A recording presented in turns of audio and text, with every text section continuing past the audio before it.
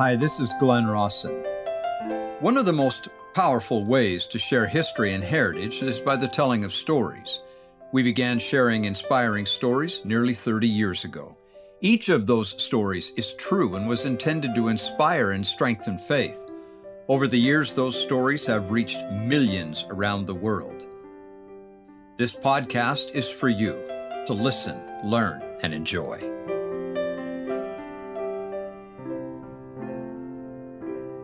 You know, we have been commanded by our Father in heaven to ask, and ye shall receive, to make all our wants and wishes known to him.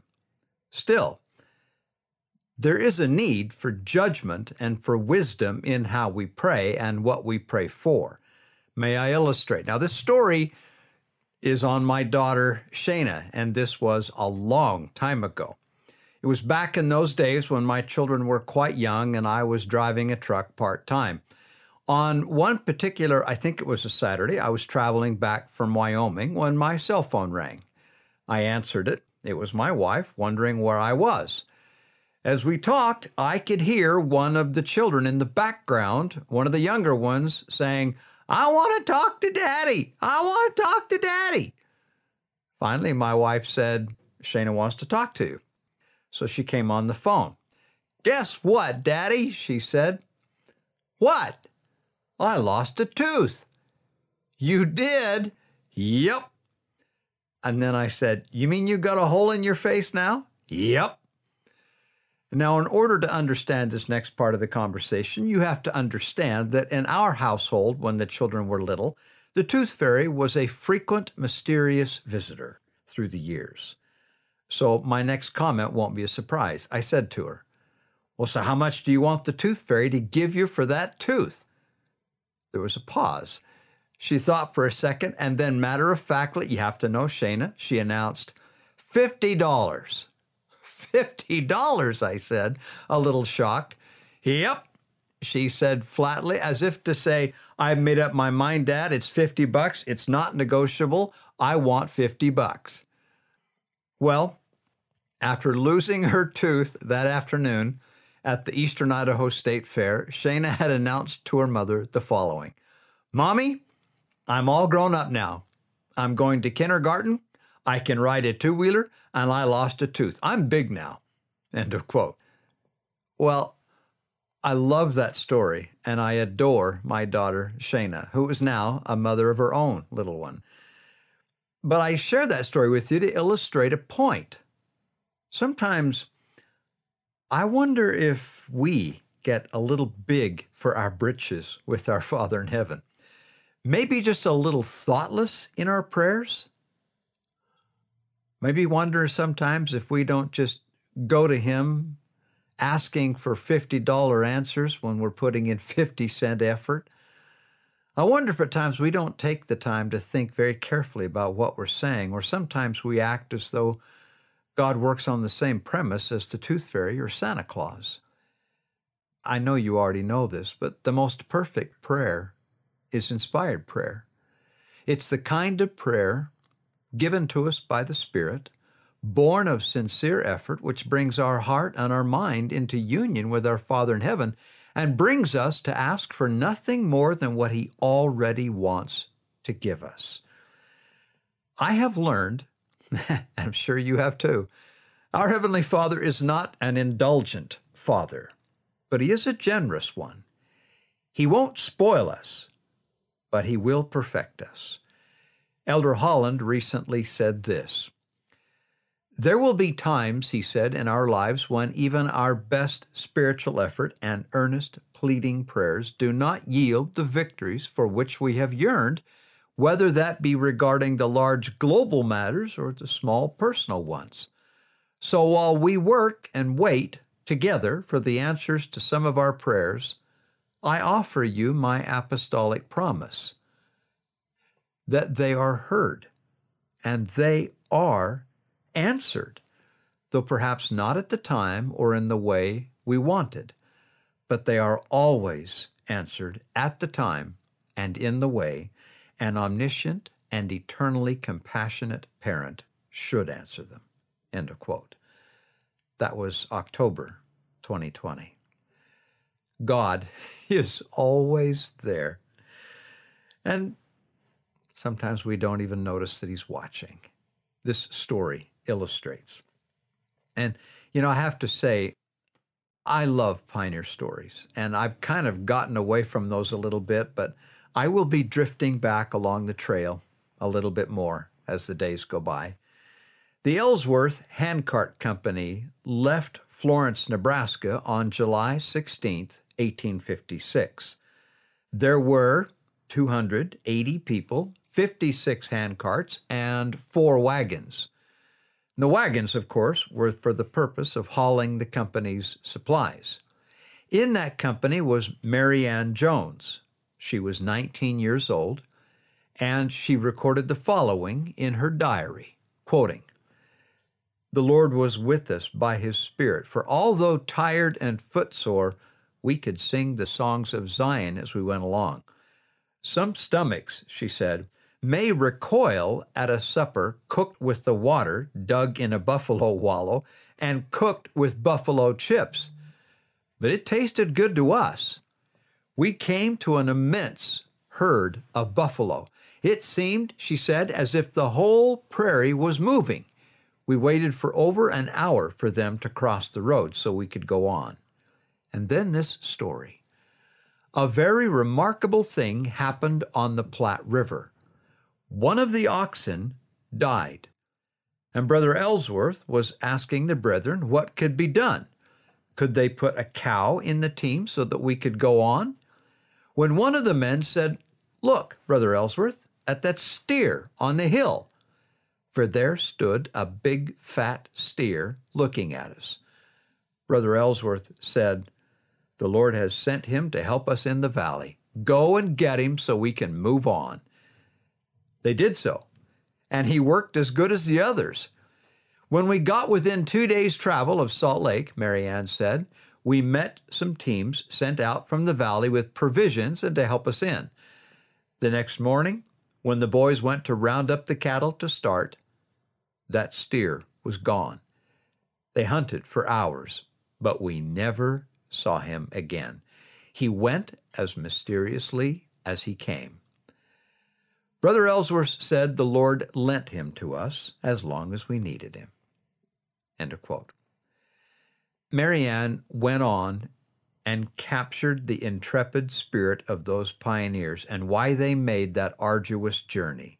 She said, and I love this, she said, quote, "We had reached the goal and on foot all the way.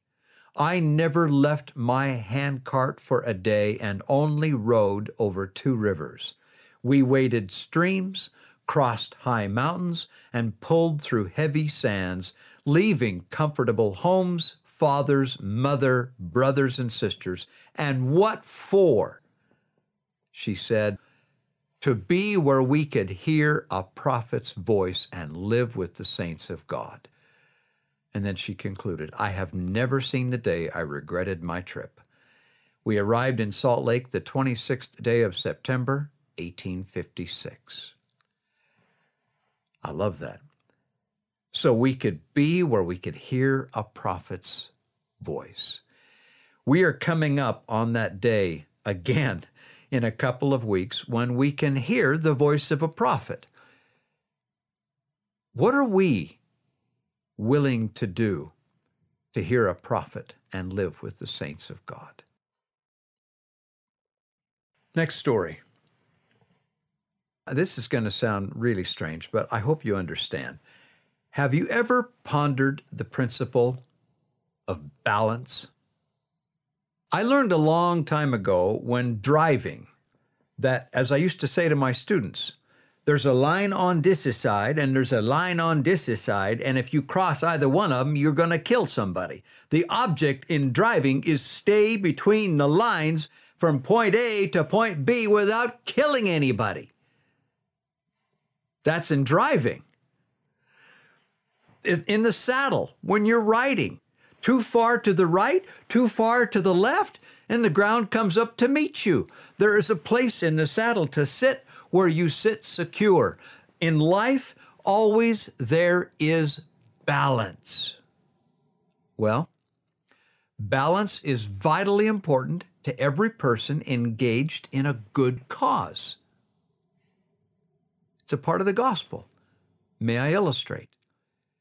We are commanded to improve our time while in this life, meaning that we're to press forward with a steadfastness in Christ. We are to diligently strive every moment of every day to be better and do better. But at the same time, the Lord said we are commanded to see that all these things are done in wisdom and order, for it is not requisite that a man should run faster than he has strength. King Benjamin said, Mosiah 4:27. In other words, balance. Okay, I get the concept of balance, but the question always bugged me. How in the world can you run faster than you have strength? I found out. I want to share with you a lesson I learned a few years ago. As I've mentioned to you before, I love to run. Every morning for about an hour and a half, I work out and run, and I absolutely love it. It is my therapy. I've been doing that now for going on 35, maybe 40 years. Sunshine or rain, cold or heat, I'm outside running. I am constantly in that, I don't know, maybe instinctively pushing myself to do better, be tougher, go faster, run further. Well, one morning, I got up to work out. And feeling my friskies, I pushed myself hard through my warm-up exercises, and then out to run I went. Since it was only 17 degrees outside, I dressed accordingly. I was determined on that run to push my distance as well as my pace, and on I went mile after mile. Then I noticed, in the last 2 miles of the run, my breathing was becoming very labored. I was pulling hard. I sounded like a broken-winded horse. I could just barely get enough oxygen in my body. Yet, foolishly, I kept going. I pressed on, mind over matter. The farther I went, the harder it became. My running form began to break down. It became sloppy and loose. I was running faster than I had strength. I made it home just fine. I showered and went on with my day. But a few hours later, I noticed that my feet began to hurt, then my lungs, and then my whole body. By that evening, I was roaring full steam ahead into a bad cold or the flu. I hurt everywhere. I could hardly breathe.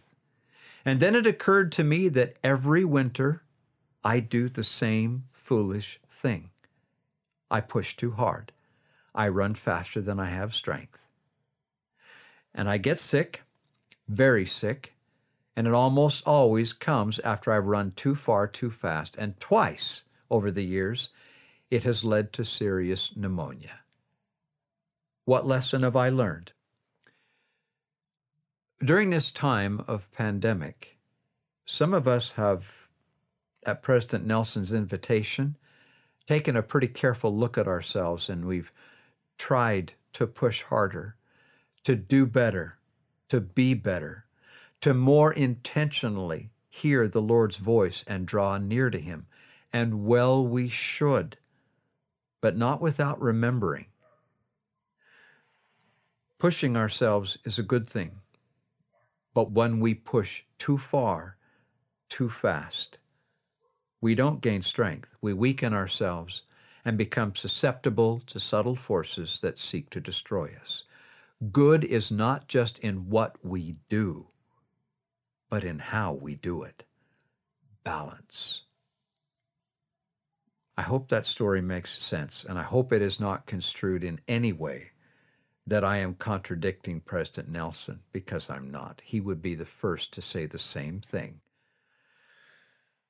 All right, next story. I will be the first to acknowledge I don't understand God's individual plans for us. I get the big picture, but you know He has a plan for each one of us individually. A time to be born, a time to die, and certain things we're foreordained to do. Sometimes, I confess, it all seems so random and at times even unfair. Well, I have to keep coming back at those times to one declaration by Nephi, which is, God doeth not anything, save it be for the benefit of the world. 2 Nephi 26:24. Sometimes it doesn't feel like what's happening is benefiting me, and no matter how much I pray, it doesn't change. And I wish it would. And I have no idea what He's doing, and He's not telling me, at least not yet. And that's when I have to say, just relax and trust Him. This next story is one of those where we don't know why, but thank heavens that God and His angels were watching. I share this story with permission. Cameron and Kim Hess, Friday, March 1st, 2013, started just like any other day. That morning, the two of them joined together in prayer, thanking the Almighty for His blessings and asking for the Lord's help in giving heed to the Spirit that day. Well, as Cameron went out the door to go to work, he felt impressed to add $2 to his wallet, something he didn't normally do. He did so. And then he got on his bike and he went to work. Now, his wife, Kim, had been having pain and swelling in her leg, and they agreed that day she would call the doctor. Well, she did, and she was referred to an urgent care because her regular doctor was unavailable. Well, she went to the clinic, and at the clinic, the ultrasound technician scanned the same part of Kim's sore leg repeatedly. She sensed something was wrong, but the technician wouldn't give her a straight answer. Then, finally, a doctor came in and told her that her leg was filled with blood clots, deep tissue thrombosis. He told her not to move, that if a clot dislodged and hit a vital organ, it could be fatal. Can you imagine news like that? What you thought was just a pain could be now life-threatening. She immediately sent a text to her husband, Cameron. And of course, his first thought was to get to his sweetheart as soon as possible, but he was a long ways away, and he was on a bike. Nevertheless, off he went, pedaling as fast as he could, feeling, he said, somewhat like Nephi did when he was led by the Spirit, not knowing beforehand the things he should do. He wanted to get there quicker, but how? He was so far away. And just then, he saw a city bus about 100 yards ahead, pulling away. That familiar voice inside suddenly said, "Get on that bus." Well, the thought seemed both imprudent and impossible, Kim said. He had no idea where that bus was going. And how was he ever going to catch it? And if he did catch it, what would happen to his bike if he left it behind? Then he remembered praying that morning for the Lord's help in recognizing and heeding the voice of the Holy Ghost. The Lord had spoken, and Cameron was determined to obey. He began to pedal for all he was worth. The bus was far ahead. Then it turned a corner and disappeared completely. Weakening by the moment from the exertion, Cameron kept going, pedaled round the same corner as the bus, and then saw the bus far ahead, pulled over at a stop. He would never get there in time before it left again, but strangely, the bus just sat there. Cameron described the events that followed.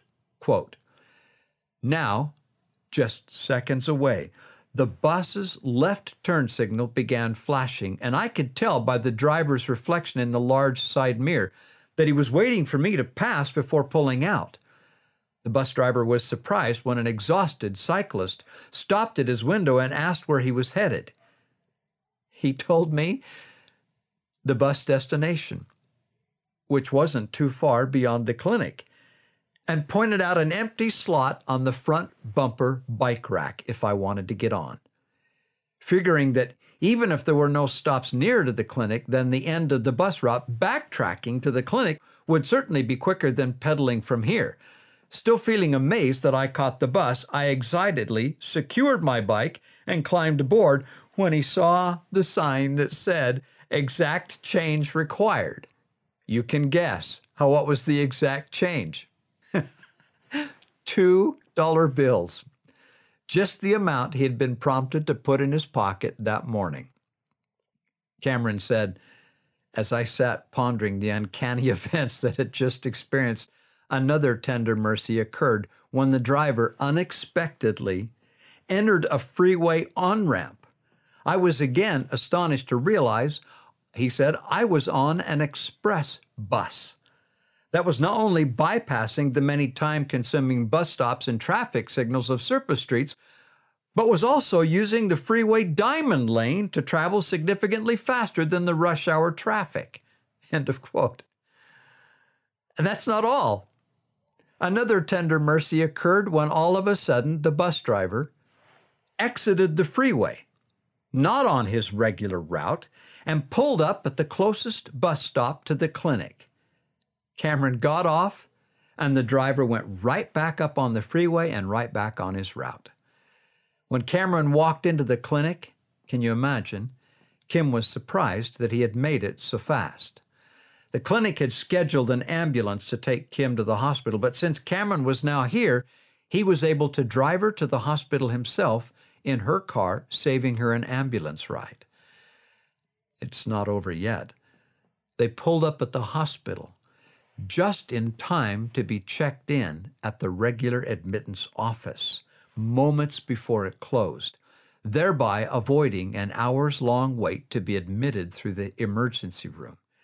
Everything had happened in just the right way, at just the right time, for just the right outcome. Cameron summed it up this way, and I think he said it well. No one but the Lord could have orchestrated all the events so precisely. I was humbled and awed by his tender mercy in answering our prayers, and I was grateful that I had exercised the faith needed to act on his answers to our prayers. Had I not promptly obeyed the Spirit that day, I would have missed out on seeing the Lord making bare his arm in our behalf, and would have extended not only my own anxiety, but also delayed for Kim the timely comfort and support she earnestly desired from the person she most wanted by her side. End of quote. Well, they made it, and Kim is okay. Numerous other blessings, Cameron said, and mercies would be manifest in the days and weeks ahead. Cameron said, I think the best advice on weathering life's trials and setbacks, he said, and he quotes this scripture, search diligently, pray always, and be believing, and all things shall work together for your good if you walk uprightly and remember the covenant wherewith ye have covenanted one with another. Section 90. And so they will. Cameron and Kim, thank you. Thank you for listening. Many of the stories you heard today have been published and are archived at glenrossenstories.com. If you would like more information, you can communicate with us there. We will be back again with another podcast next week.